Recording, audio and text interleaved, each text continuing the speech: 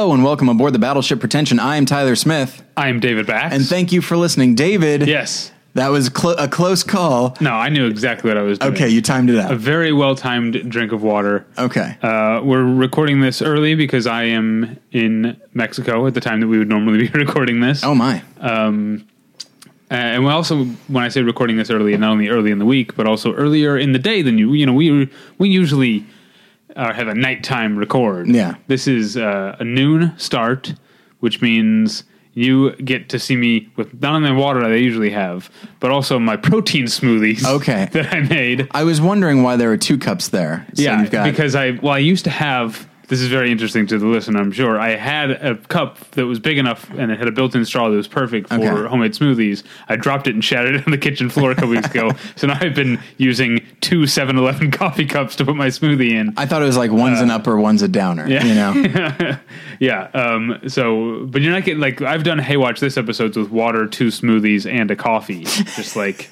That's what it takes to get through an hour with Paul Goebel. I think it's just the afternoon. Like I'm not usually in podcasting mode. I'll say this: in the day. If my neighbor makes noise, there's nothing I can say.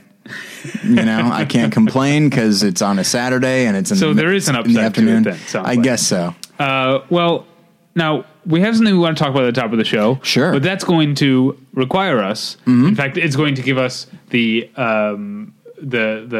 happy opportunity to introduce our guest earlier than we normally would. That's true, yes. So why don't you do that? All right. Our guest is, you've heard him on countless episodes. You heard him on the Beepies.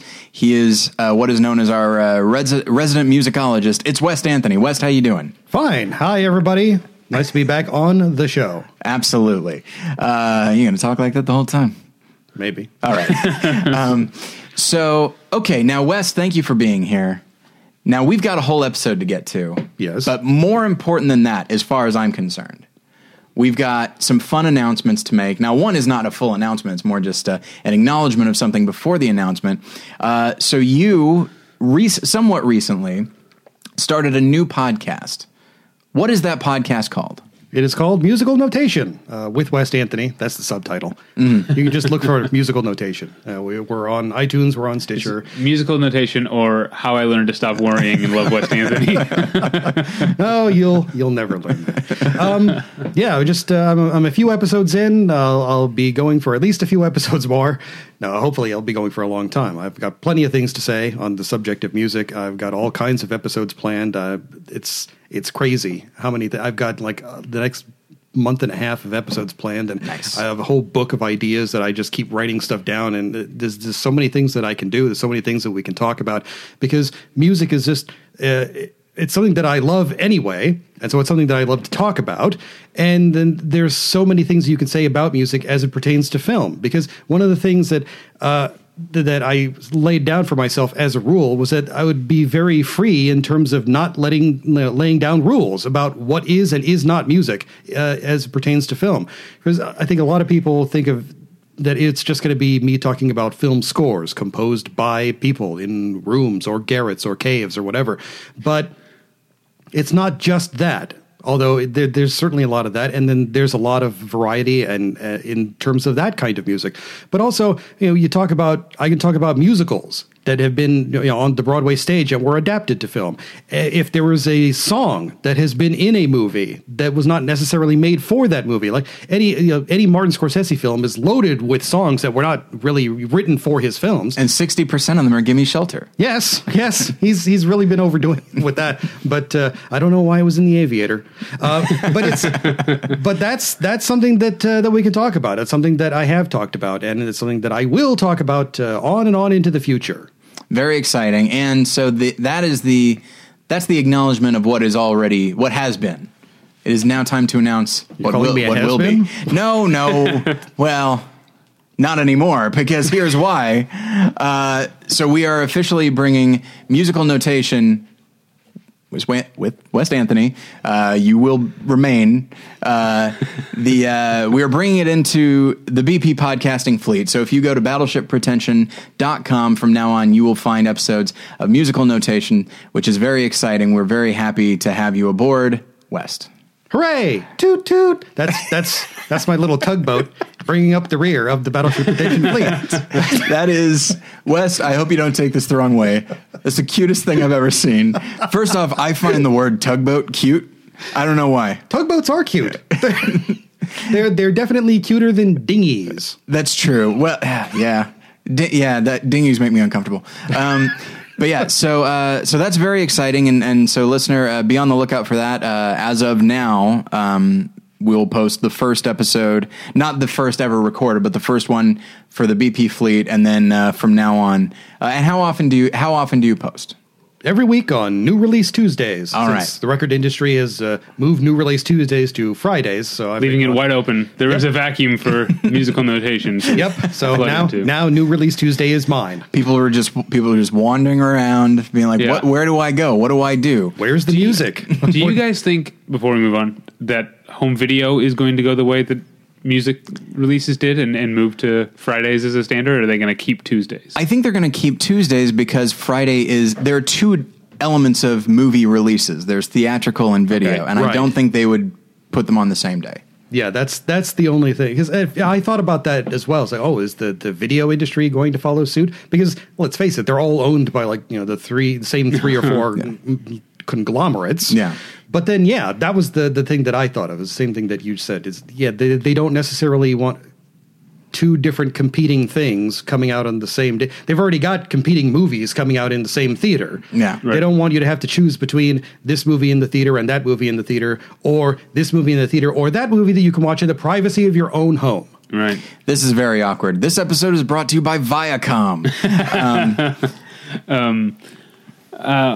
Speaking of watching movies, this is something that has recently come up again. I can't remember who was talking about it, but occasionally there's the idea of being able to stream brand new release movies, rent them and watch them at home the weekend they come out.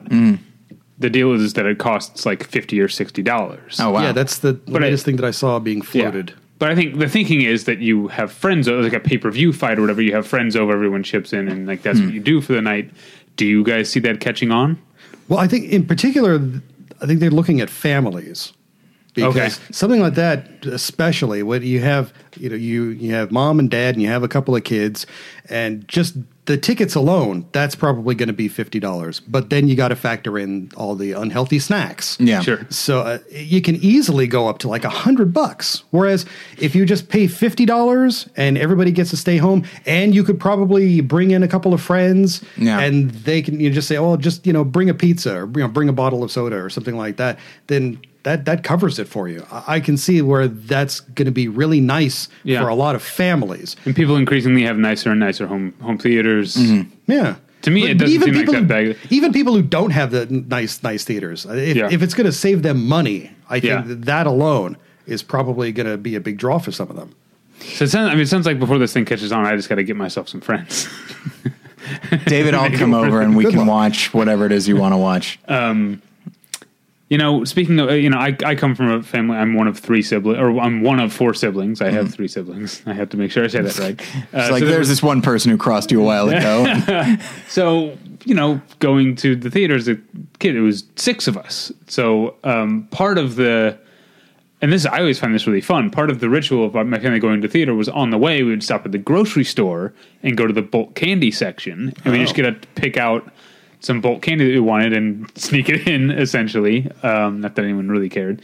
And so I just thought that was a fun memory because I had more variety than you have at the at the movie theater, and I probably got more candy for less money. And, undoubtedly. That's the way it should go. And so began my lifelong love affair with chocolate-covered raisins, which are still... and I don't say Raisinets because these were generic, of course. Yeah, of course. But chocolate-covered raisins are the best. So once in high school, I was in Kansas City and an FAO Schwartz. I don't know if any of those still exist. All the ones I know of are closed now, but I don't know if there's still. I feel like isn't there one in New York? Yeah. That's the one from Big. I don't know if that's still there. But I was in an FAO Schwartz in Kansas City where they had a bulk candy wall, and I went to get myself some chocolate-covered raisins. I pulled out the bag, that big noise. Put scoop of chocolate covered raisins and managed to just completely miss the bag and just poured a giant scoop full of chocolate covered raisins all over the FAO Schwartz floor. And the girl who worked there was like, "It's fine." And she was just like, "Go." She just wanted me out of there to clean it up. How old were you at this point? I was in high school. That's delightful. Like old enough to have a job and be able to spend my own money on chocolate covered raisins. But and not old enough. Their own mess. I still didn't apparently. I still had the hand-eye coordination of a toddler. Apparently, couldn't get the scoop in the plastic bag. For all intents and purposes, you're just a little shit. You're like, what do you think of this? Clean it up. Yeah, yeah, that's horrible. All right, that's enough. Who are we brought to the listeners by? There we go. By whom are we brought to the listeners this week? Nice. Okay, so for the first time, because usually I will read it off my phone.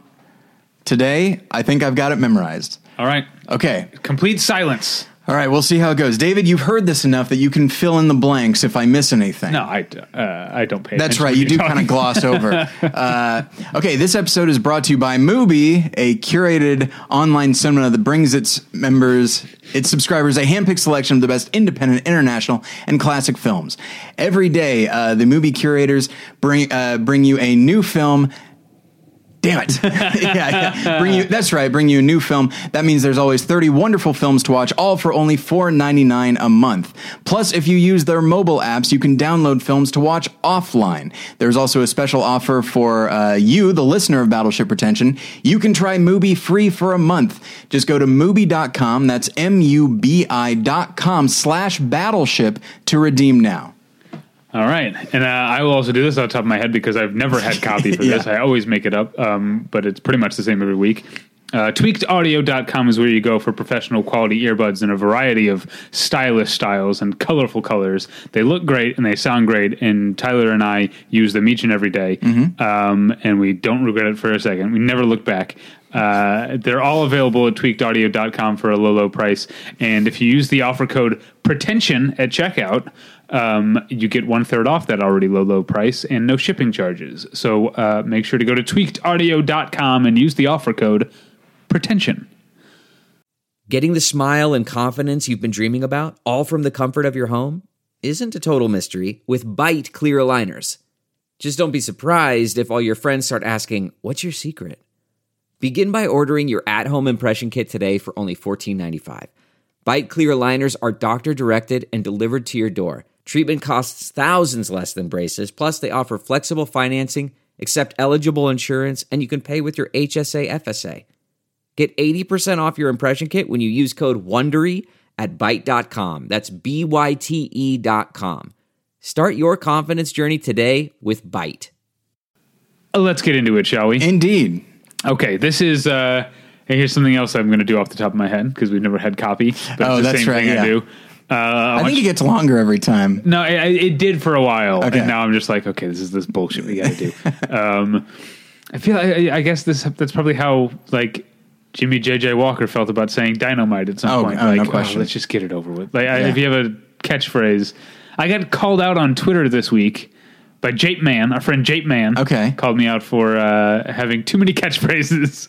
I don't know if that's how he meant it. That's how I heard it. Which is there are too many things that I say. You're like Geico with its ad campaigns. Like they've got like 4 or 5 of them. Right. At this there's point. like the gecko, and are there still cavemen? Do they still do the cavemen? I don't think they do the cavemen anymore. But then for a while they had that like sentient stack of money that was just watching you. That's Geico? That's Geico. I thought that was like H&R Block or something. They do. H&R Block has like stacks of money as their thing now, but they don't have eyes and they're not just staring at you. And I don't know if Geico has that anymore, but yeah. Yeah. All right. But this is episode, the number of this episode is 470. If you look down at your MP3 player, what have you, perhaps you're listening from your phone on your desktop computer or laptop computer, your tablet. Whatever it is. And his listeners know if an episode is divisible by 47. No, you've got it all wrong. Oh, damn it.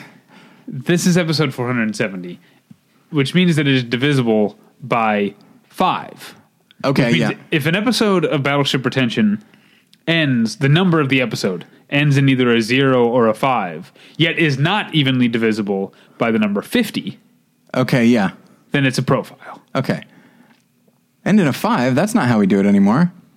Is that right? That's the old days. Back when we gave this up, we did that sustained itself for a while, and then we were like, profile every 5 fucking episodes. Are you kidding me? Okay, so you're right. It ends in a 0, but it's not. I loaded the wrong cartridge. Anyway, so yeah, you're right. Whatever. It's episode 470. We do this every 10 episodes unless it's divisible by 50. And we're doing a profile. The fact that West is here probably tips you off that we're doing some sort of musical profile. Some sort. But even more special than that, this episode's going to end on a cliffhanger. Yes, it will. This is a part 1 of a 2-parter, right? Possibly 3. Possibly a 3-parter. We will be looking at the career of composer John Williams in the 60s and 70s only. Yes. This is part 1 of a however many parter we decide it'll be. Yes. On the career of John Williams. Like I said, let's get into it, shall we? Here's how we decided to do this. By we, I mean Tyler and West. David just showed up. Yeah. That's actually pretty true. West picked 11 pieces of music. Mm-hmm. He actually picked an even dozen, but one was vetoed for being from television. Yeah. That piece of music can go fuck itself. All right? You can go jump in a lake, which is apparently, according to Jape Man, one of my other catchphrases that I say too much. But it's like, jump in a lake is already a saying. Yeah, it's just a turn of phrase. I say fair enough. I say to a certain extent. I say a step in the right direction, Okay. Those are all things turns of phrase that people have. But what was the second one you said? To a certain extent. Yeah. That's a you thing do I say that, and but I like it. I like to hedge a little bit. Because it's, to a certain extent, is something you use as a nice way of saying, no, you're wrong. Right? Like, usually, if I say something you disagree with, and you'd be like, well, to a certain extent, but what you're saying is like, no, stupid. Here's what it really is. I would be a wonderful diplomat. I remember, slight tangent. No, sorry, by slight I mean immense. Many, many years ago, I was leading a Bible study, and I was co-leading it with somebody that I had not picked as my partner. He was sort of assigned to me, and this is somebody by God. I wish. You know what? If that was the case, maybe I go Buddhist or something. No, you actually know this person, and we won't say his name or anything like that, but he was a bit, not merely obnoxious, but also, we went to school with this guy. Okay. And there's this thing, everything I said was damage control for him, where someone would talk about like an interpretation of the Bible, and I don't know if you've read the Bible, some of it is up for interpretation. Yeah. This guy was having none of it, and he would so someone would say like, well, is it like this? And he would say, no. And then I would say, well, now there are some people that say it could be, that's not, I don't think so, but some people do think that. It's not, some things are a definitive no. This is not one of them. I just spent so much time being like Oliver Platt in Bulworth, just constantly having to manage and apologize for this guy. But then eventually doing coke in the back room. Yes, that's the only way I could get through it. Screaming about the FC fucking CCC, my favorite line in Bulworth. I'm trying to think of who this person is that you're talking about. Oh, okay. Well, we'll say after the show. Okay. I just made a gesture. Yeah, I figured out who it is. All right. Where were we? Okay, so West picked 11 pieces of music. Thank you, West, for bearing with that. Yeah, sorry about that. No problem. talking shit about someone we know from college. Let's just jump right into 1964. And wait, let me say first, because I just showed up, do we want to do some talking before we play the music, or do we want to I say the title, we play the music, then West talks? Well, okay, here's the deal. Before we even get to any of the clips, and before we even decide that, I did want to just kind of, having heard all the clips and knowing the arc that we're going to be following for this episode, I did want to address that a little bit. Okay. Because in listening to these clips, some of which I had heard before, some of which I had not, most of which I had not, it is interesting, Wes, the clips that you picked, because as I listened to all of them just in a row, one right after another, you see the John Williams that we know. You see him emerge. You see hints of him early on, but then you see him by the end of it, because, you know, by the end of the 70s, like, that is the one we know, not merely because it's from a movie that I'm more familiar with, but that's the one we know. And so in your opinion, and of course, this is one where as we go along, the listeners will hear it too.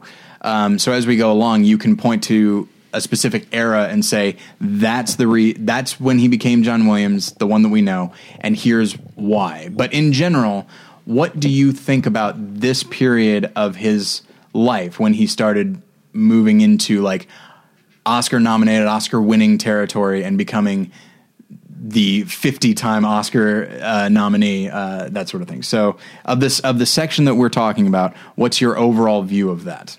Well, I find it a really fascinating progression, because that was the thing that John Williams he was born in New York. His father was a jazz musician himself, and he actually worked with Raymond Scott, who was a noted sort of weird jazz composer. Many of his songs and melodies were appropriated by Carl Stalling and used in numerous Warner Brothers cartoons.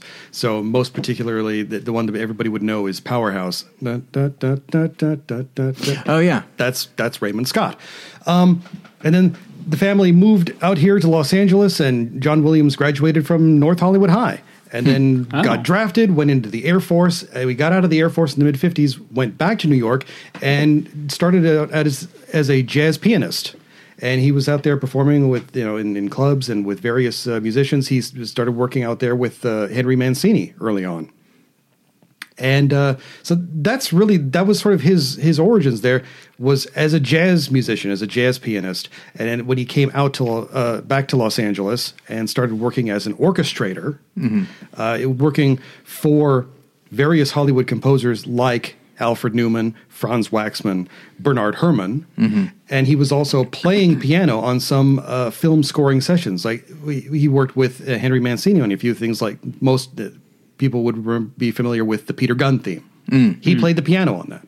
And then Elmer Bernstein, his score for To Kill a Mockingbird, the piano on that's John Williams performing that piano. So he's coming out of this sort of jazz background, but then he comes out to Hollywood, and you got to work. Unfortunately, there's never been a whole lot of money in jazz. So obviously, a really good place to get going is to go to work in the Hollywood studios and start working as an orchestrator.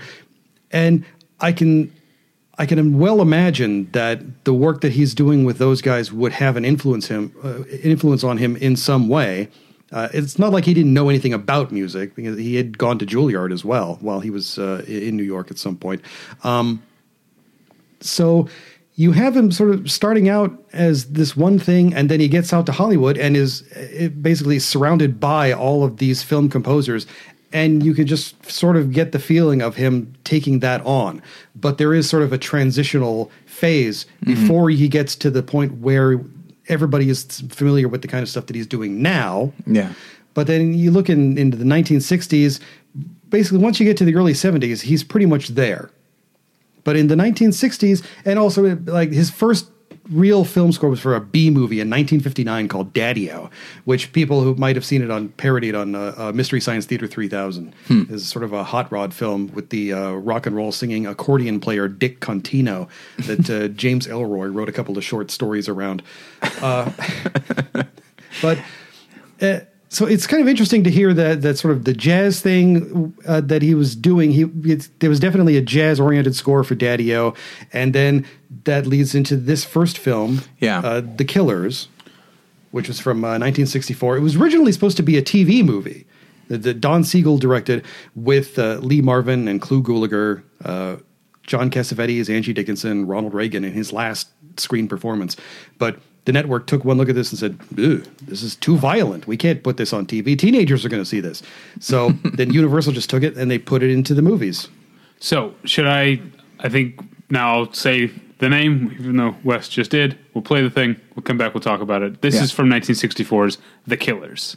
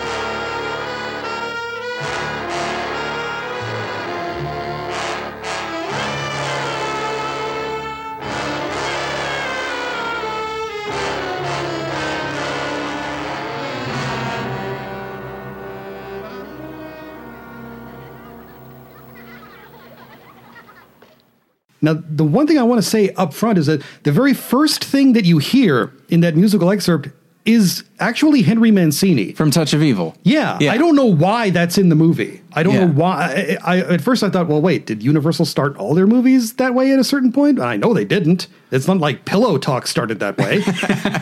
So I don't know why that's there. But basically, once the congas start, that's all John Williams. Just so you know. I thought you had sent me the wrong clip, and that for some reason it was horribly mislabeled every step of the way, the wrong cover art. I was like, wow, Wes really dropped the ball on this one. And then, shortly after that initial, whatever you call that, once it starts, and absolutely, like, it's all jazzy. And what's interesting to me as I was listening to it, when everybody heard the score for Catch Me If You Can, everyone was like, oh my gosh, who's this? Who's this John Williams? Look at him able to adapt. And then it turns out, oh no, he was just returning. Admittedly, it had been a while since he'd done it, but he was just returning to where he started, which I thought was and the fact that he was able to do it so well is, to his credit. But it's, as I was listening to I've never seen The Killers. I've heard it's wonderful, and listening to this made me want to see it. It's a fun movie. As the music indicates, it is a hard-hitting crime drama, film noir type movie. The original screen version of The Killer is directed by Robert Siodmak in 1946. I believe that was the guy who did it. That one I've seen. Yeah, and you can get both of them together on the Criterion Collection because they put both of them together on DVD and I think now on Blu-ray. And I always recommend Don Siegel's remake of The Killers, just if for no other reason than to enjoy the sight of John Cassavetes punching Ronald Reagan in the face. So enjoyable on multiple levels.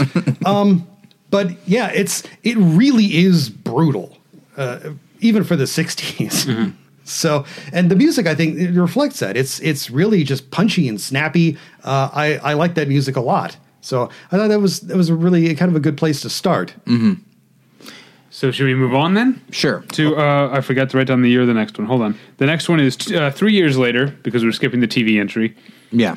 If any listeners can guess what the TV entry is, they get an attaboy from me. Sure, absolutely. Well, actually, I was going to say it because... Okay, go ahead. Well, the thing is, because it comes into play later on, he did... See, I like this. Tyler told you no on this. You're finding a way to talk about it anyway. Son of a We're bitch. just not going to play it. No, I just want to say, the thing is that he, in the 60s, he did theme songs for the one that I sent to them. And I knew it wasn't going to be on the show because it is a TV theme, and this is about movies. But it's just a great TV theme. One of the great ones of the 60s is the theme from Lost in Space. And he did that one, and he did one for The Time Tunnel, and he did one for Land of the Giants. And the thing, all three of those shows have in common is that they were all created and produced by Irwin Allen, who later went on in the 70s to make a big old splash in the genre of disaster films, which we will get to presently. Okay, so I don't know about presently. And I've never seen this movie. I don't know. Maybe this is a disaster movie. But 1967's A Guide for the Married Man. It's kind of a disaster movie. Okay. I swear this is the thing is at this point in the mid to late 60s, John Williams actually started scoring several comedies. Some of them were unintentional, like Valley of the Dolls, but then there were sort of intentional comedies, and there was more sophisticated fare, like, oh man, suddenly I'm blanking out on the name. Oh, How to Steal a Million. Yes, with Audrey Hepburn and Peter O'Toole. That's directed by William Wyler, very sophisticated comedy. And then there are others that are less sophisticated. Movies with titles like Not With My Wife, You Don't. That's the name of a movie. That is the name of a movie that he scored. Okay, and then there was another one called Penelope with Natalie Wood as this sort of a flighty young woman married to a banker, and she's also a kleptomaniac, and she's also somehow a master of disguise, and she disguises herself and robs her husband's bank, and then everybody is running around trying to find the money and the person who robbed the bank. If you want to know what kind of movie Penelope is, the poster art for the movie is just a sort of cartoon depiction of Natalie Wood wearing nothing but panties, holding two big bags of money over her chest. She doesn't actually appear like that in the movie. It's just the poster. We did. We'll play the Guide from the Married Man thing in a second. We just did an episode on titles, and I wish we had talked about that 60 strain of comedies that have, what is it? Not With My Wife You Don't. I remember once flipping channels and catching and ended up watching the whole thing, a Bob Hope movie called Boy Did I Get a Wrong Number. Oh, yeah. That was with Phyllis Diller, I believe. Yeah. What I like about the title you said, West, is that depending on what word you emphasize, it's Not With My Wife You Don't, or Not With My Wife You Don't, My Sister Maybe. Like it's a very different. Not With My Wife You Don't. Yeah, I will. I do it every day. All right, that's a perfect setup. Let's play the music from A Guide for the Married Man.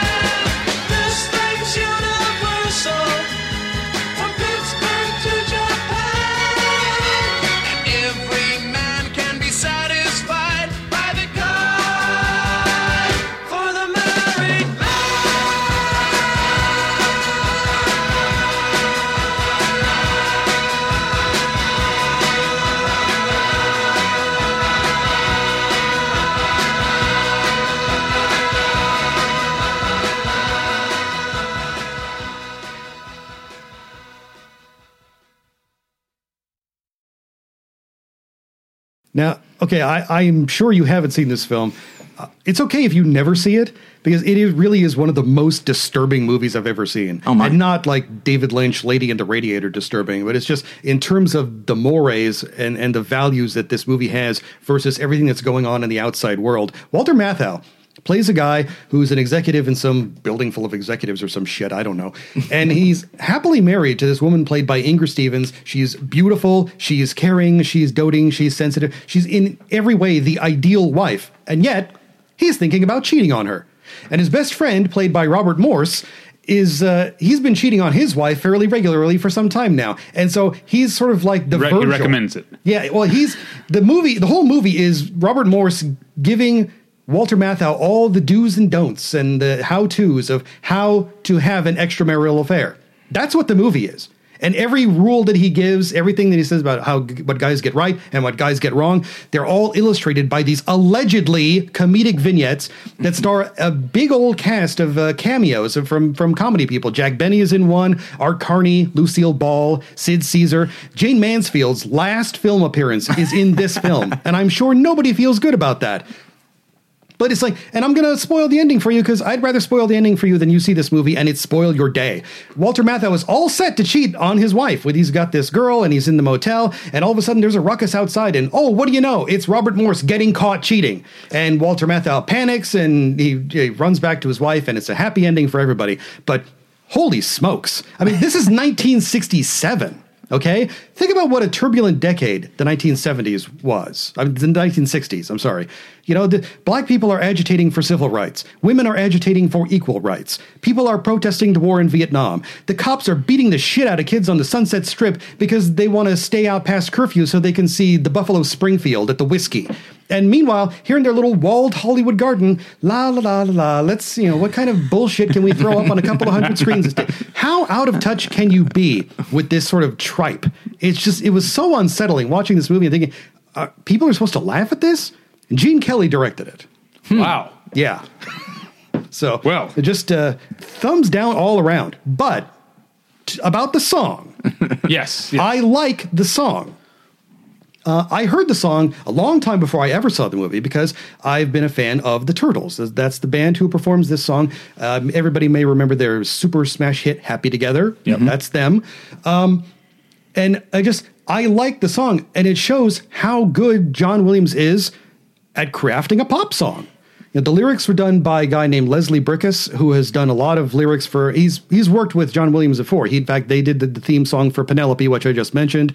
They will work on the song "Can You Read My Mind" for Superman, which was like the only thing I found wrong with that movie. How do you insert that sappy song in a Superman movie? And why didn't they get somebody to sing it? Nothing makes a song sound worse than reciting the lyrics instead of singing them. But tell that to William Shatner. I know. I was going to say, unless, of course, it's William Shatner. No. Even when it's all right. Yeah, maybe more so. Of that stuff. But that's the thing, is that this song is a well-crafted song, and I like the way the melody goes, because that's part of the thing that really sort of interested me about it. Is the melody sort of goes in a place in a direction that I didn't really anticipate it going, and I like that. I'm always on the lookout for something like that. So I thought that the song is a really good song, and I like the way that the Turtles perform it. Unfortunately, now it's like, having seen the movie, I can no longer think about the song in the same way because I associate it with this terrible movie. But I think that it's fascinating to see how John Williams is great with jazz. He's also great with a nice pop song. And then you move on and you see, again, he's going to develop into this guy who can do all kinds of really great symphonic works. And in fact, the very next thing that we're going to play is something that I think, even though it is a symphonic score, which we're all familiar with from him, I think it's a symphonic score in a genre that a lot of people haven't really heard from him that much.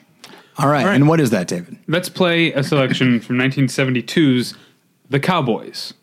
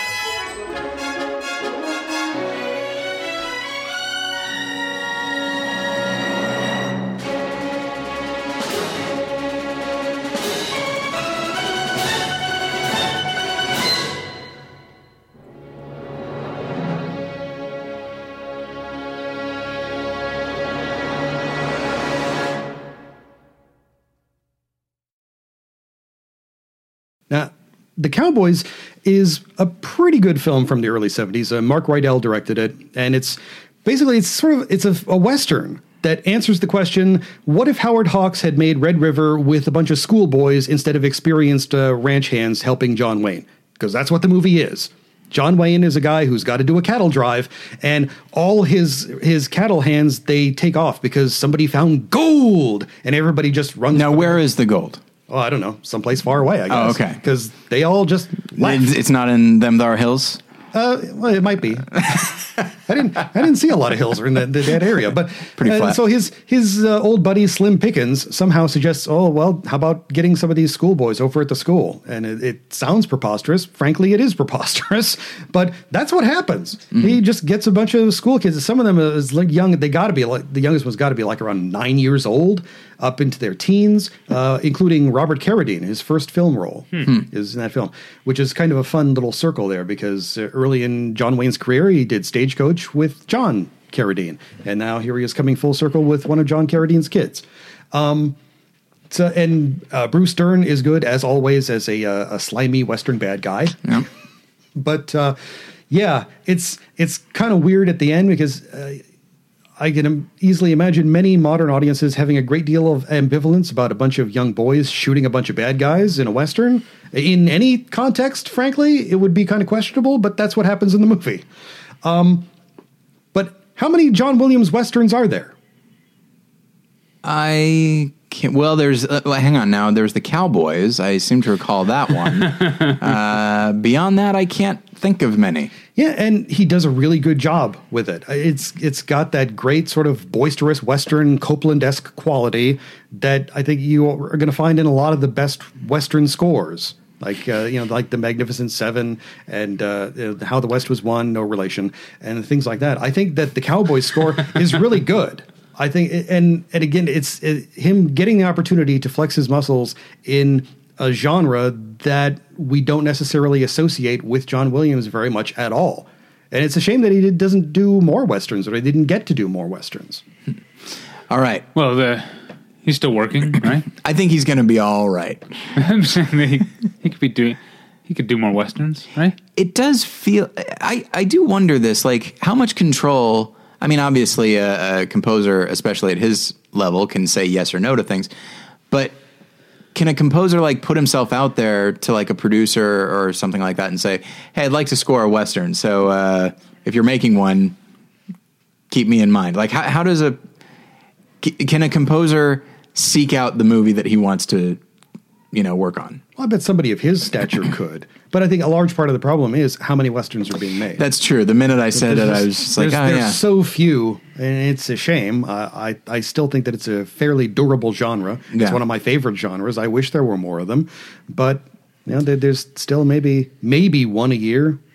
Yeah. Well, we had one of our writers on the website wrote about the Westerns of 2015, because there were, if you look below the surface, there were actually a number of them. There's a Hateful Eight and The Revenant to some extent. There's Slow West was one that he mentioned. You got your Bone Tomahawk. Yeah, and I feel like I'm leaving some out, but there were. Yeah. Westerns are still a thing. You just kind of have to go looking for them a little more, I think. Yeah, I guess, Hateful Eight was a high-profile Western, and then the rest are just kind of there if you are looking for them. Well, The Revenant so. was pretty high-profile. I guess, but I don't immediately think of it as a Western. No, neither do I. Is it because it's wintry? Is that why? No, Nick Cave and Mrs. Miller is wintry. I think it's just, I view that as more of like almost like a Jeremiah Johnson Mountain Man survival type of thing. Yeah, well, that's the thing. I think of that movie as a bearskin rug chasing a bag of dirty laundry across an old print of Jeremiah Johnson for 3 hours. Okay, I think we should move on to for reals disaster movies to 1974 now. And The Towering Inferno. Let's play something from that right now.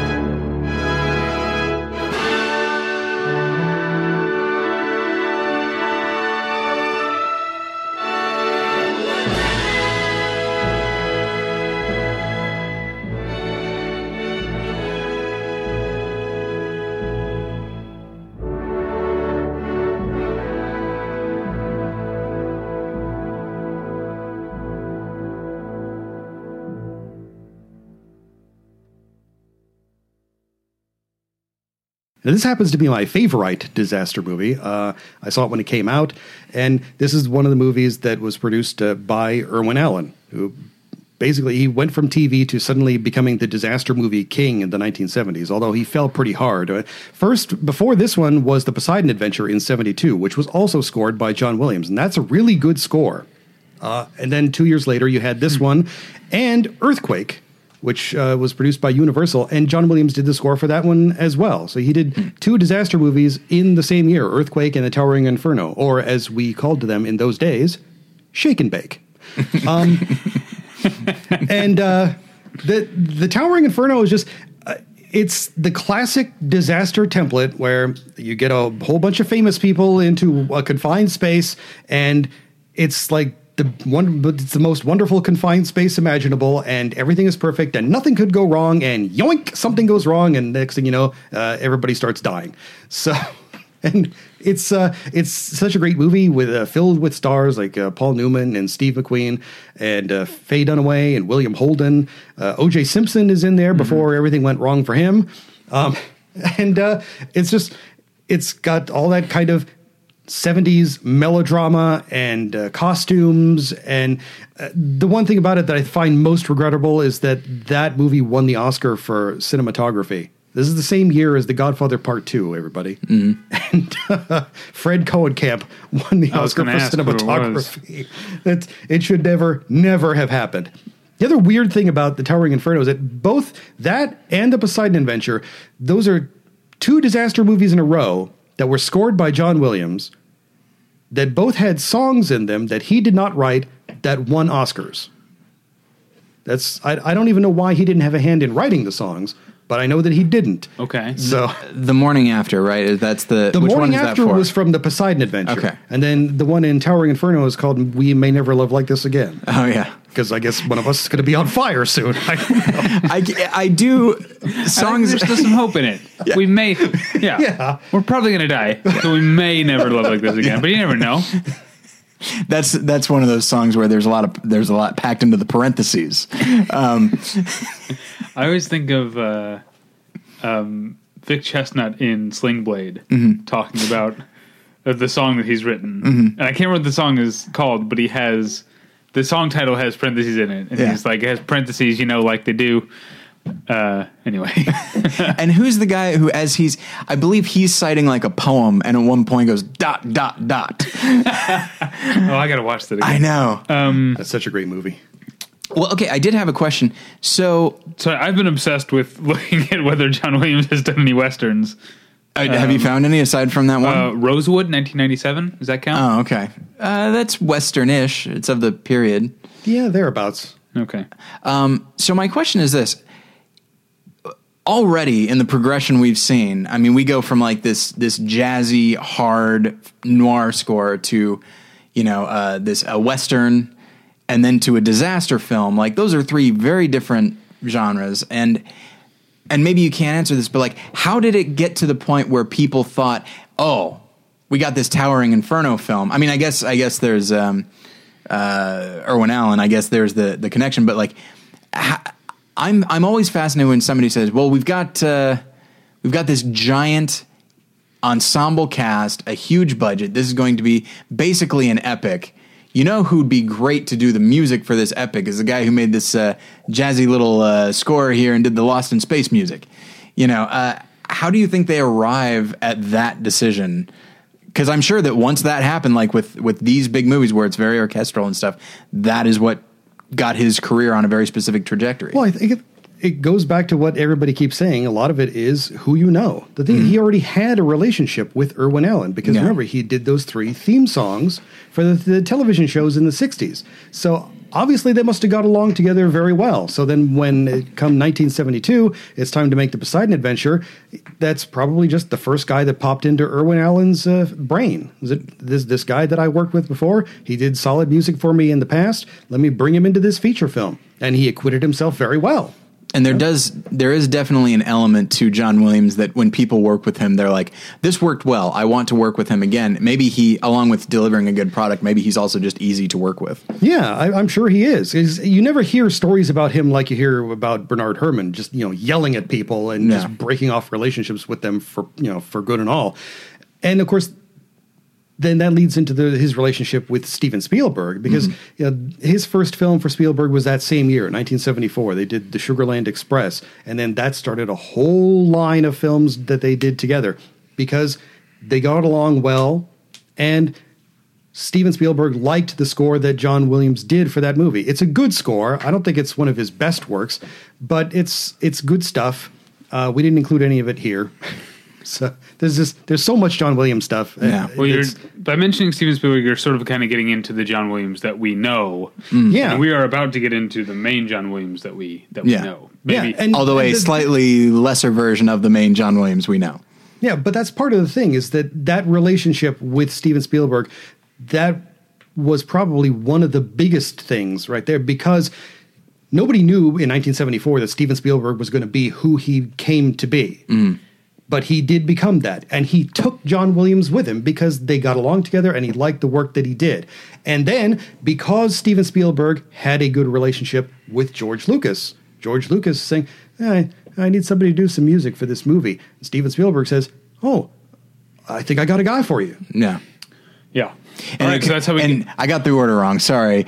This is not lesser John Williams, what we're about to hear. I skipped ahead a little bit. Oh, okay.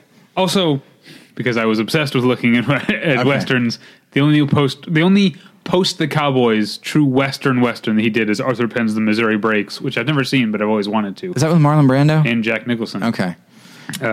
Yeah, have you seen No, Missouri I haven't Breaks? seen that one either. Interesting. Seems like a great pool of talent. Yeah. I don't know. Anyway, but let's move on to the thing we're here to really talk about. For most people, the movie you most associate with John Williams. Do you think that's true? Oh, yeah. Yeah. 1977's Star Wars.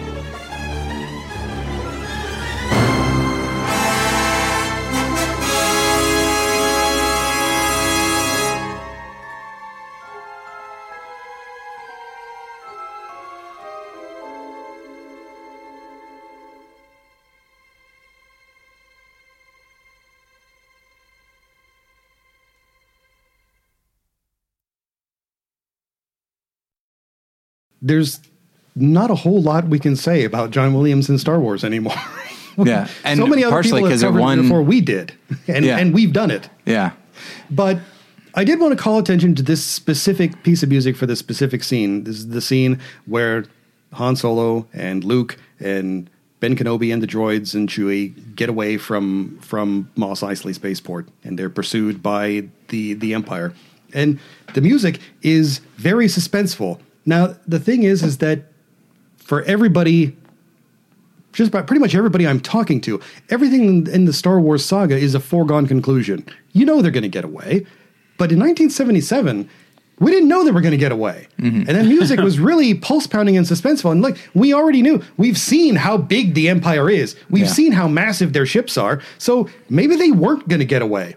Han Solo, talked a good game about his spaceship, but really, at that stage in the movie, all we really knew about him was that he really price gouged his customers and that he shot first. Yeah. But we knew that for sure. Yeah. So there was every chance that they could have been caught or shot down, and the music is just so suspenseful, and it enhances that feeling that maybe this isn't going to turn out very well at all for anybody. So that's why I chose this specific piece of music, because that's the thing that really great film music can do. It can really help enhance that mood that you want to convey to the audience, which, again, like I said, now we all know what's going to happen. So it may not necessarily feel as exciting to people as it did back when it first existed and nobody knew what it was when they were walking in. But that music was a big help. It's really just incredible, exciting, pulse-pounding music. It's one of my favorite pieces from that score. And what's odd, I would venture to say you guys are correct, and Star Wars is what people think of when they think of John Williams. My first instinct is Jaws.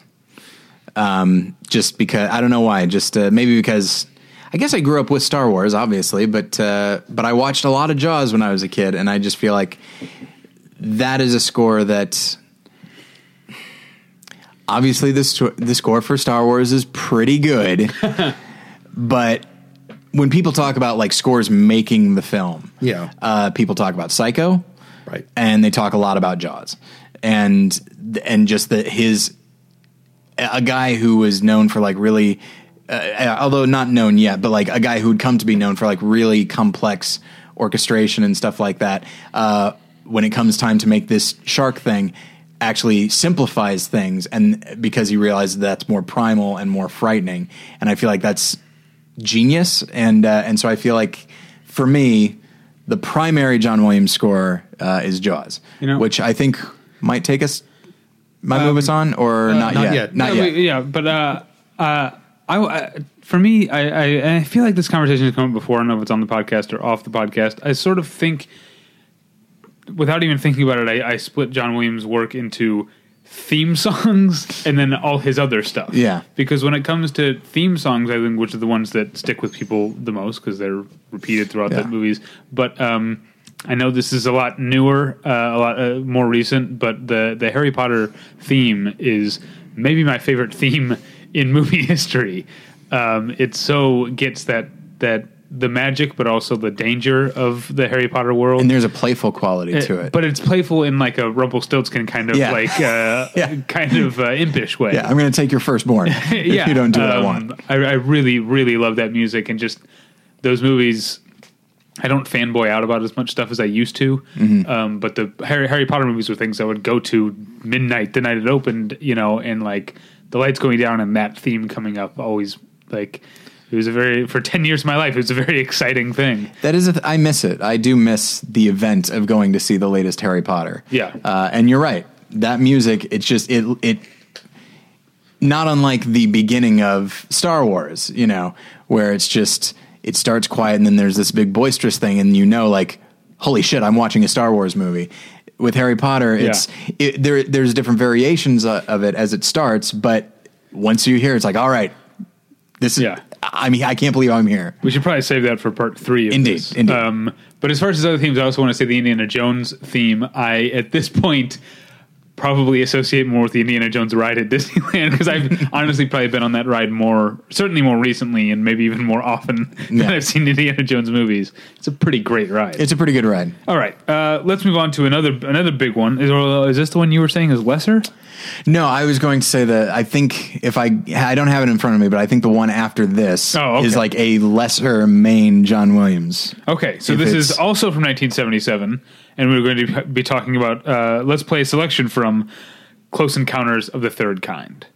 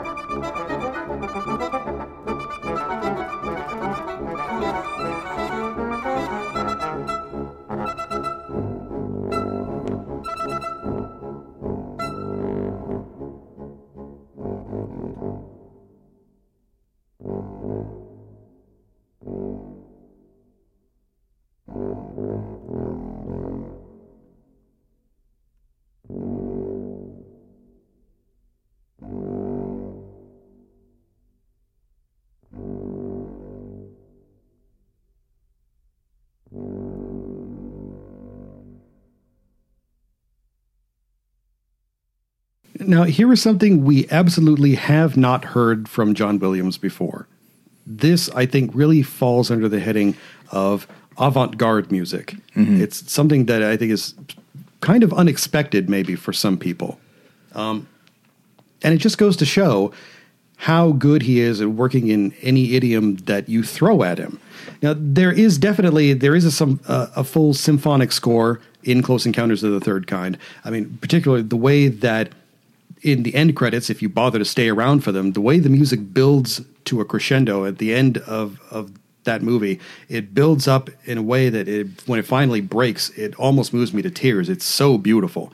But this piece of music is just one of the most remarkable compositions of the 1970s, if not all of, film, because not only is it just a weird atonal, semi-electronic kind of thing that has no sort of recognizable melody except for the 5 notes, which is not much of a melody, really, truth be told.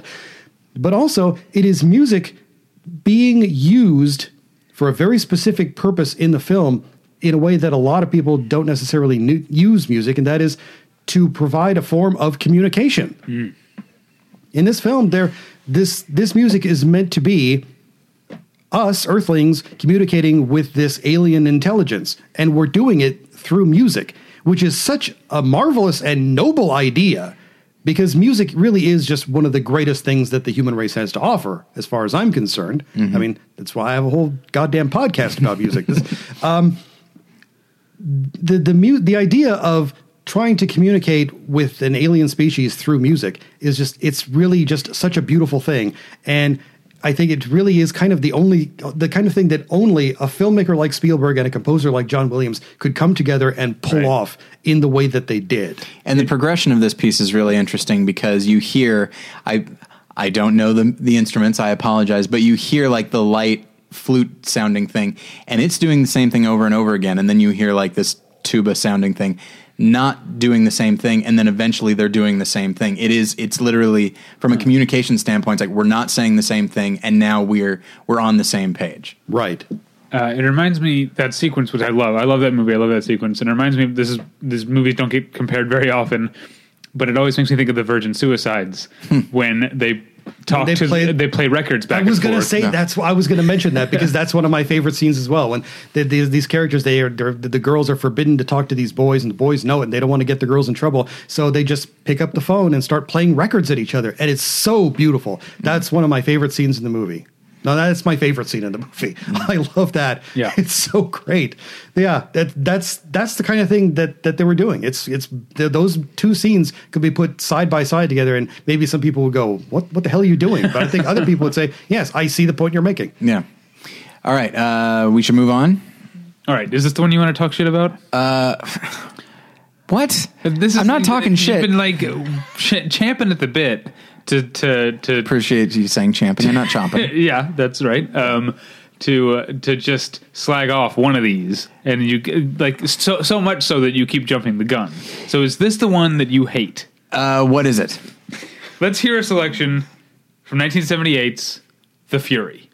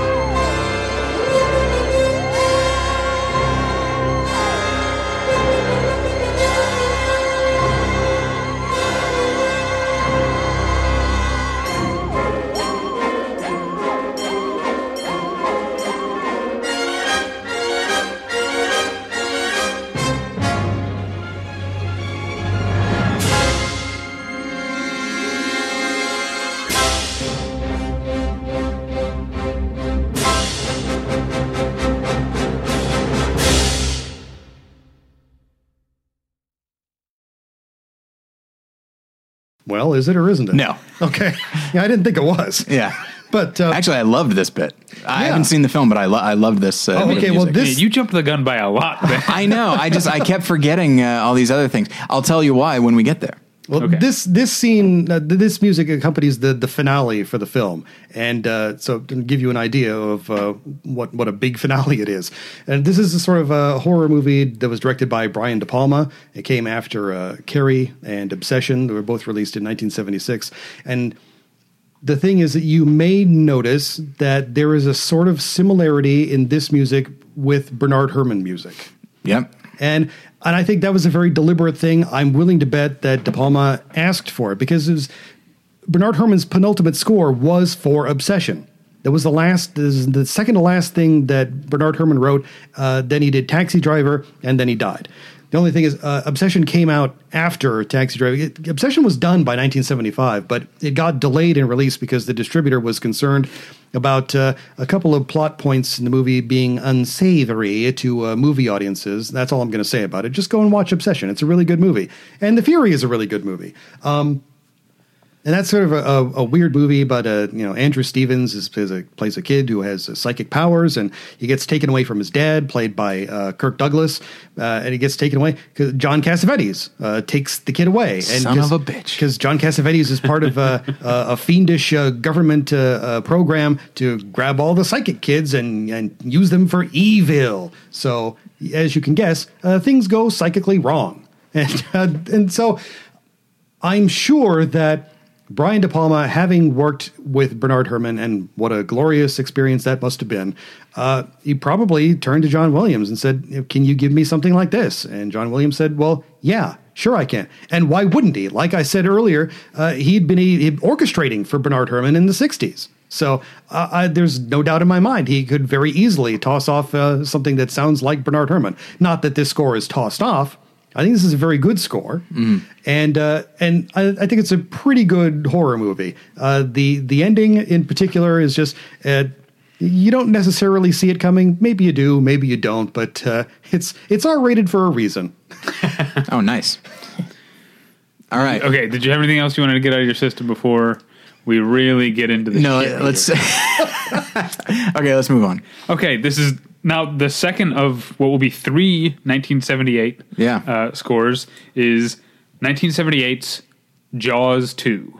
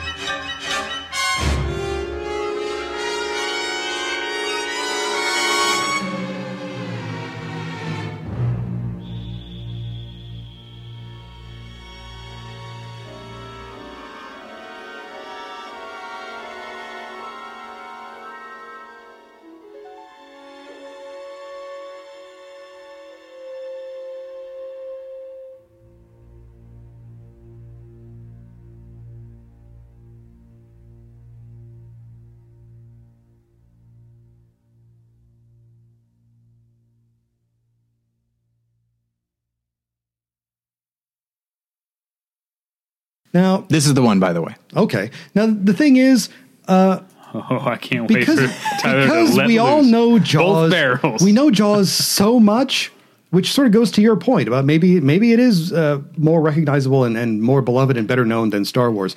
But that's why I didn't include any music from the original Jaws. But also because even Jaws 2 is a vastly inferior film. I'm never going to say it's as good as the original. But some of the music that John Williams returned to compose for Jaws 2 is very good. I think the opening music for this movie is very lovely and mysterious. All right, here we go. After hearing the bit, which I believe that is what we heard, right? The opening, yes, from Jaws 2. After hearing that, I immediately realized this is great. I need to watch Jaws 2 again, which I did. Oh, okay. I watched it yesterday. Your mistake. Yeah, no, I know. So when I say lesser John Williams, I don't mean as far as the product. What I think is interesting is that people will to me. It's almost okay. Now, the first Jaws score I think is better, quote unquote, question mark, with than the Jaws 2 score. But I will say it reminds me of Batman and Batman Returns. When people think of Danny Elfman's Batman music, they will think of the first one. Mm. But I think he's able to take more risks and expound upon it in the second one, but very few people would ever think of that. So that's what I mean is the choice here to talk about Jaws 2, I think is a good one, even though most people would think, why talk about Jaws 2 when you can just talk about the first one? And I think because he is doing some really interesting things with the score. I have to say, this was a letdown. I'm sorry. I never said I was going to bash it. No, I built it up. Yeah, and you did. And I'm let down. Yeah. You're not a mind reader, David.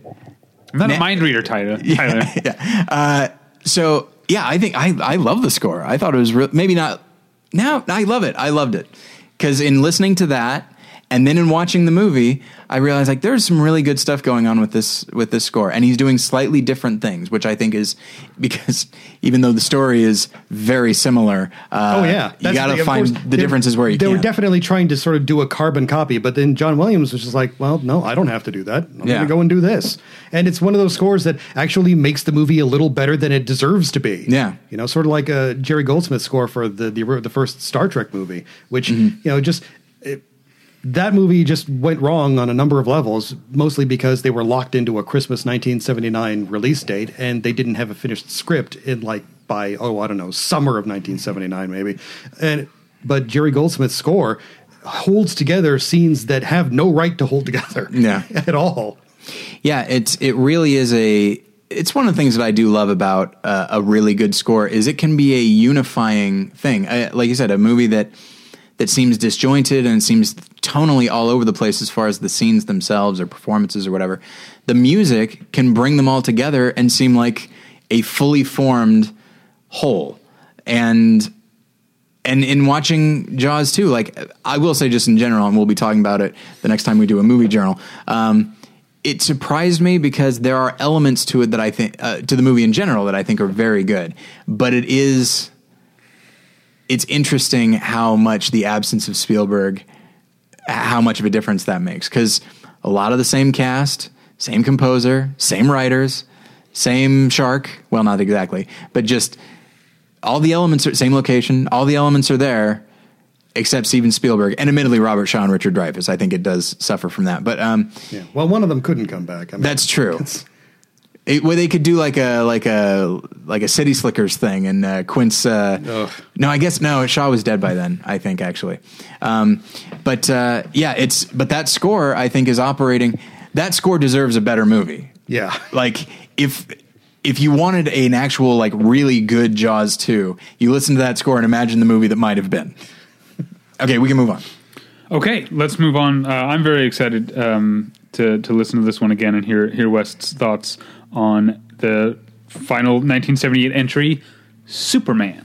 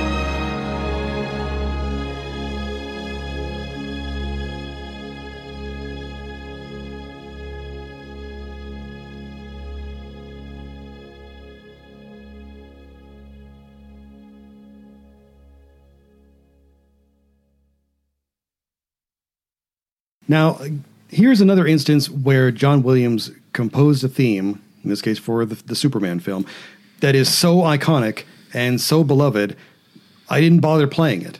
Mm-hmm. Because we're all familiar with it. And to the extent that they used it for like the next 28 years in every other Superman movie that came after that. You know, they just nobody even tried to come up with something else. They just said, well, we can't top this. I guess we're bringing it with us. So in this case, I really wanted to focus on one piece of music that was made for one specific scene. And the movie overall is great. And I think this scene is very good, but the music totally elevates it. And it's the scene where the young Clark Kent is out there in the wheat field and Ma Kent comes over and he's saying goodbye because he's going off to find his super destiny. And it's shot in this beautiful waving field of wheat and a beautiful cloudy sky, just exquisitely photographed by the late Jeffrey Unsworth, who didn't even live to see the finished film. That's how long they were shooting the damn thing. And there's only just a handful of dialogue, just like a few lines between these two actors. What carries it is the music. And the music is just one of the most impossibly beautiful pieces of John Williams film music that you were ever going to find. And also, I want you to think about how it contrasts with another location, because this piece is very specific to the location of Smallville. When you think about how the film opens with on the planet Krypton, and you have that Krypton theme, da da da da da da da da. And think about how that's a very stately and regal theme, as befits this advanced race far out in space that can afford to send their child to another planet before they go kablooey. Whereas the Smallville theme, it's got this very plaintive and innocent quality to it that befits Smallville, a small place where the small town in the middle of America, where you have these two people, Ma and Pa Kent, who have these classic small town all-American values, and they find this kid from outer space and say, well, I guess this is what we're doing. We're going to raise this kid. And just the beauty of this music and the heartbreaking quality of seeing a boy leaving home and leaving his mom behind in this beautiful locale. The music carries that forward in such a smashing way. It's just unparalleled. It's incomparable. I can look at that one scene over and over again for like a day. You could put it on a wall in a museum and people would just stop and look at it and go, wow, was it that Andrew Wyeth? Who did that? It is art. This is how cinema can be art. Wow. I want to watch Superman again, like you wanted to watch Jaws 2 again, because I do love Superman. And I will say real quick, to give a little plug to your show, you are going to be doing an episode, or is it a series of episodes, about the Batman music and the Superman music? Well, it's going to be two episodes. Okay. And we'll probably be in the middle of it by the time this episode gets released. Just running up to the release of Batman v Superman, Dawn of whatever it is they're doing. I just thought it would be a good opportunity to examine Batman music through the ages and Superman music through the ages. Just for fun, just to see, just for purposes of comparison and entertainment, and hopefully getting people to listen to my show. Very exciting. All right, let's move on into 1979 and hear a selection from Dracula.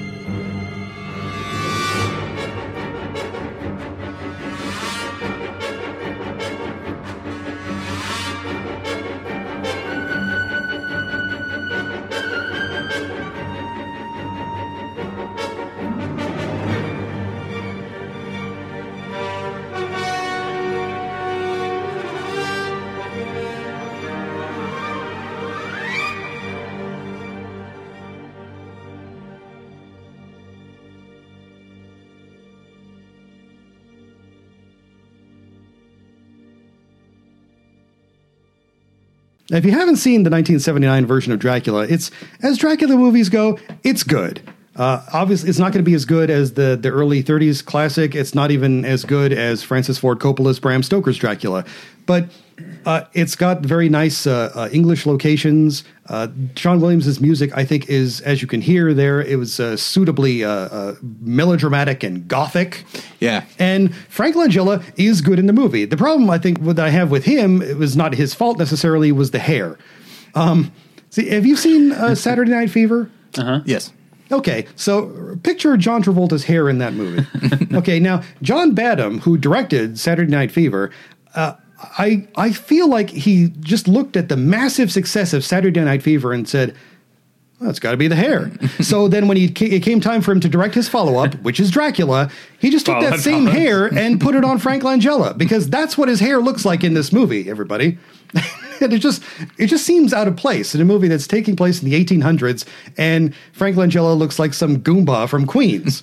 That's what's going on. And then also the other problem is Laurence Olivier. Bless his heart, but it's just he was battling illness for the last 2 decades of his life. And Dracula here comes right at the midpoint of that, and he just wasn't looking as hale and hearty as he did in the past. So you see him in this movie as Van Helsing, and it's like, oh no. Yeah, if this is Van Helsing, we're all going to be vampires very soon, everybody. I don't think this guy has the upper body strength to push a wooden stake through an angel food cake, much less Dracula. Holy shit. So... but I think the production design and the cinematography and the music, I think they're very good. Frank Langella's performance as Dracula, I think is very got a sort of seductive thing going on there. But the hair is a distraction. So what are you going to do? And I've not seen that version of Dracula, but in listening to the music, again, it's John Williams. One of the reasons that I'm happy that we're splitting this up, into likely 3 parts is that you have to go to the bathroom. Yeah, guys, I'll be right back. Is that it does allow us to talk about scores that if we were trying to cram all of John Williams into one episode, we probably wouldn't be listening to the score from Dracula. And the thing that I'm getting from this chunk of music that we're hearing is that he's much more adaptable than people think now. People think of, wonderful music, but also like big orchestrations and stuff like this. And there is a lavish quality to his score in Dracula, but it does feel old world. You could take this music and put it in the Todd Browning Dracula. Yeah. And it would fit. It would fit very well. Yep. It sounds old world, but lavish, and gothic. And it doesn't, if you had played that for me and said, hey, who composed that? I probably would not have immediately said John Williams. And I think that's to his credit, because he was able to, I would say the same thing about the Catch Me If You Can score. He is able to adapt to what the filmmaker needs. And I think eventually it's entirely possible that Hollywood started adapting to what John Williams is known for, as opposed to vice versa. But this is an example, I think, of him just, I think, hitting it out of the park. I thought it sounded like one of the things that I'm happy about every time we do one of these episodes and you send us music is like, well, now I have it. That's very exciting.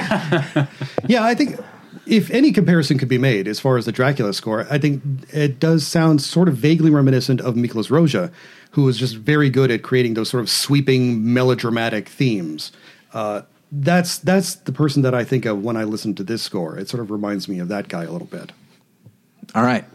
How many do we have left? Just one more. Just one. All right. Just one more. Like Jaws 2, this is not a super highly regarded movie, I think. I think that's fair to say. Much maligned, would you say, is the alliterative cliche to apply to this one. But it's, as I'm sure we'll agree, is still a very good piece of music, right? Sure, absolutely. That's why you picked it? Okay, let's listen to something from 1979's 1941.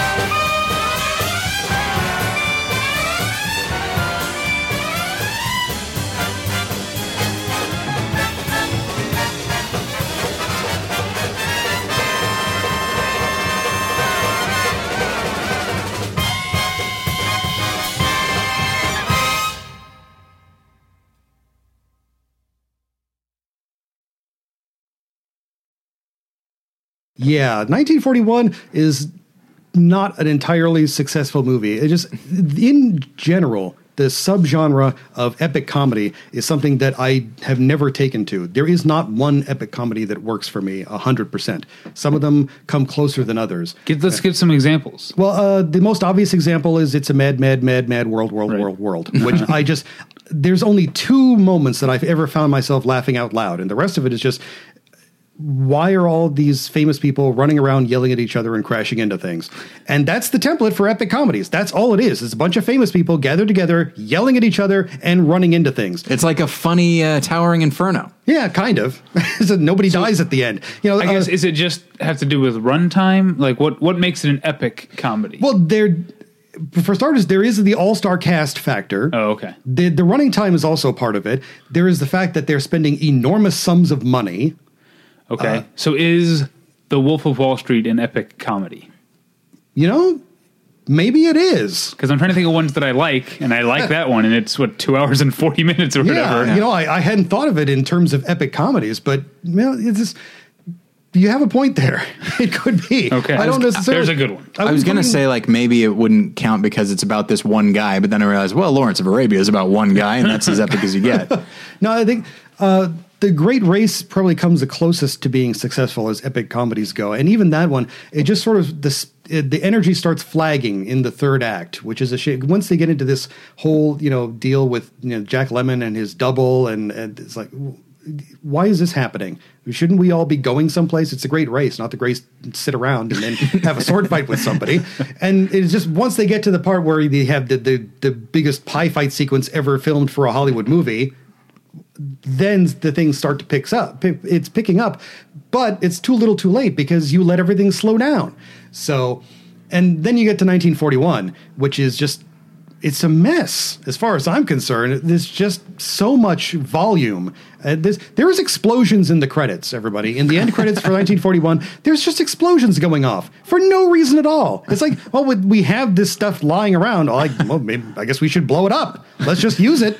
You know, we spent over $30 million on this goddamn thing. We might as well get value for money. That's $30 million in 1979 money. Yeah. Yeah, I mean, it's about as much as they spent on Heaven's Gate. But the difference is, 1941 did make money. It didn't make nearly as much money as they were hoping it would make in terms of a guy like Steven Spielberg. Mm-hmm. But it didn't. I really don't think it lost money, but it just didn't make nearly as much money as they thought it would make. But now, here again, I think if anybody is familiar with anything as far as the music for 1941, it would be the March, which is another really great John Williams theme. And it is one of my favorites. But I wanted to include this piece that we listened to because it sort of brings us back full circle. It brings us back to his jazz roots. Yeah. When they were filming the movie, for the dance sequence, which is what this music is from, they didn't have this music. They were using an old Benny Goodman tune. There's a classic, iconic Benny Goodman jazz tune called Sing, Sing, Sing.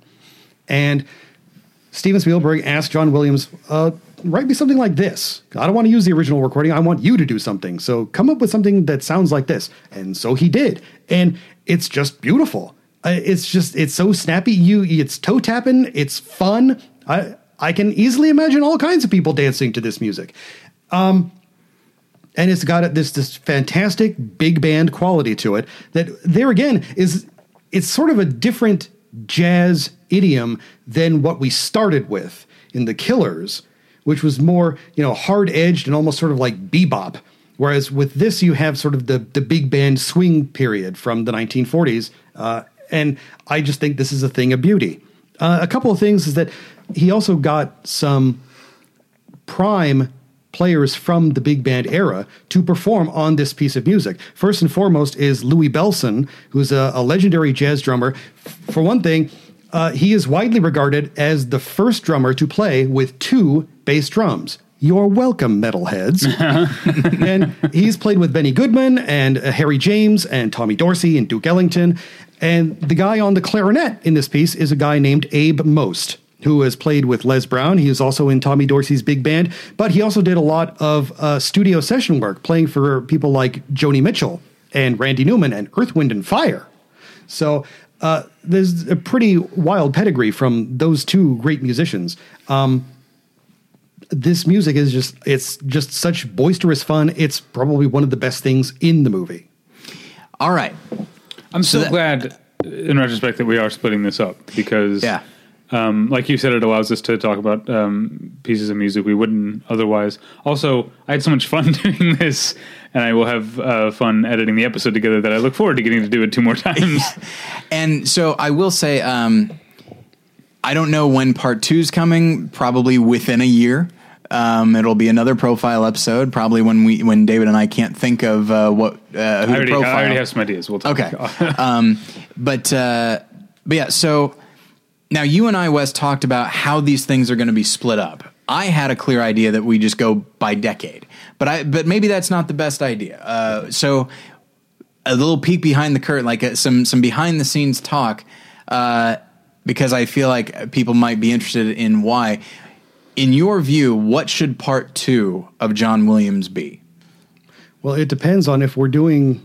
I mean, it depends ultimately on how many parts you're going to do. Is it going to be only 2? Let's say 3. 3? There'll be 3 parts. Gosh, then I would say probably we could just keep it to maybe 80 to 95. Okay. And then that would bring us then the third episode. So that would be 15 years. And then the third episode would be like the last 20 years. Yeah. Because part of the thing is that we're able to talk about so much stuff in the 70s because I think that from the period of the early 70s into the early 80s, John Williams was the Hollywood film composer. Nobody could touch him with a 10-foot baton. He was the guy who was consistently churning out the very best film music. And then after that, you get to a sort of point where there's, for me anyway, I find that there's less things to talk about. There are still some very significant pieces of film music coming up in his filmography, but for me, I find that they are fewer and further between. So I could say that, yeah, maybe 80 to 95, and then 96 to 2016, thereabouts. Okay, so everyone start really listening to 80 to 95 John Williams, because we'll be doing that. I'm going to say in under 6 months. Okay, let's. I'll put it on the calendar. Absolutely, sounds good. I am the keeper of the Battleship Retention calendar. I'm also the only person who looks at it. I am the occasional checker of the Battleship Retention calendar. Usually when it's like, shit, I think I have a review due. Yeah, it's usually that, and it's like, oh, it was yesterday. All right, well, Wes, thank you so much. Well, thank you for having me. As usual, and definitely everyone check out Musical Notation, the podcast, Musical Notation with Wes Anthony. Yes, indeed. Musical Notation, comma, with Wes Anthony, colon, the podcast. Yes, exclamation point. You can find that at battleshipretention.com, and you can find this podcast at battleshipretention.com, and all the other podcasts in the BP fleet, and the including the movie reviews that Tyler is apparently writing at the last minute all the time. Yeah. Those are all there. You can email us at david@battleshipretention.com or tyler@battleshipretention.com. You can follow me on Twitter at DavyPretension. Follow Tyler on Twitter at TylerPretension. Do you know what's going on at More Than One Lesson? We're recording so early. By the time this goes up, I believe what is available is an episode about Hail Caesar with the companion film Sullivan's Travels. Okay. I don't know what's available at Hey Watch This, which is my TV podcast that I do with the King of TV, Paul Goebel, because it's too early, and I also won't be on the next episode because I'll be in Mexico. West, where can people find you besides Musical Notation at battleshipretention.com? You can follow me on Twitter at Dr. West Anthony, and you can follow my show at Notation Pod. All right. Or go to battleshipretention.com for that. We don't want to go off. You already said that. That's we don't true. Have a Twitter. He's saying notation. He's saying. Sorry. I thought you meant like that's where people could actually listen to it. No, yes, absolutely. Follow all of us on Twitter. I've got like 4 accounts now. Yeah, I have 2. So that's and that's a weird juggling act in and of itself. But yes, the Twitter feed for the show, the podcast is Notation Pod. All right. That's it. Thank you for listening. We'll get you next time. Bye. Bye.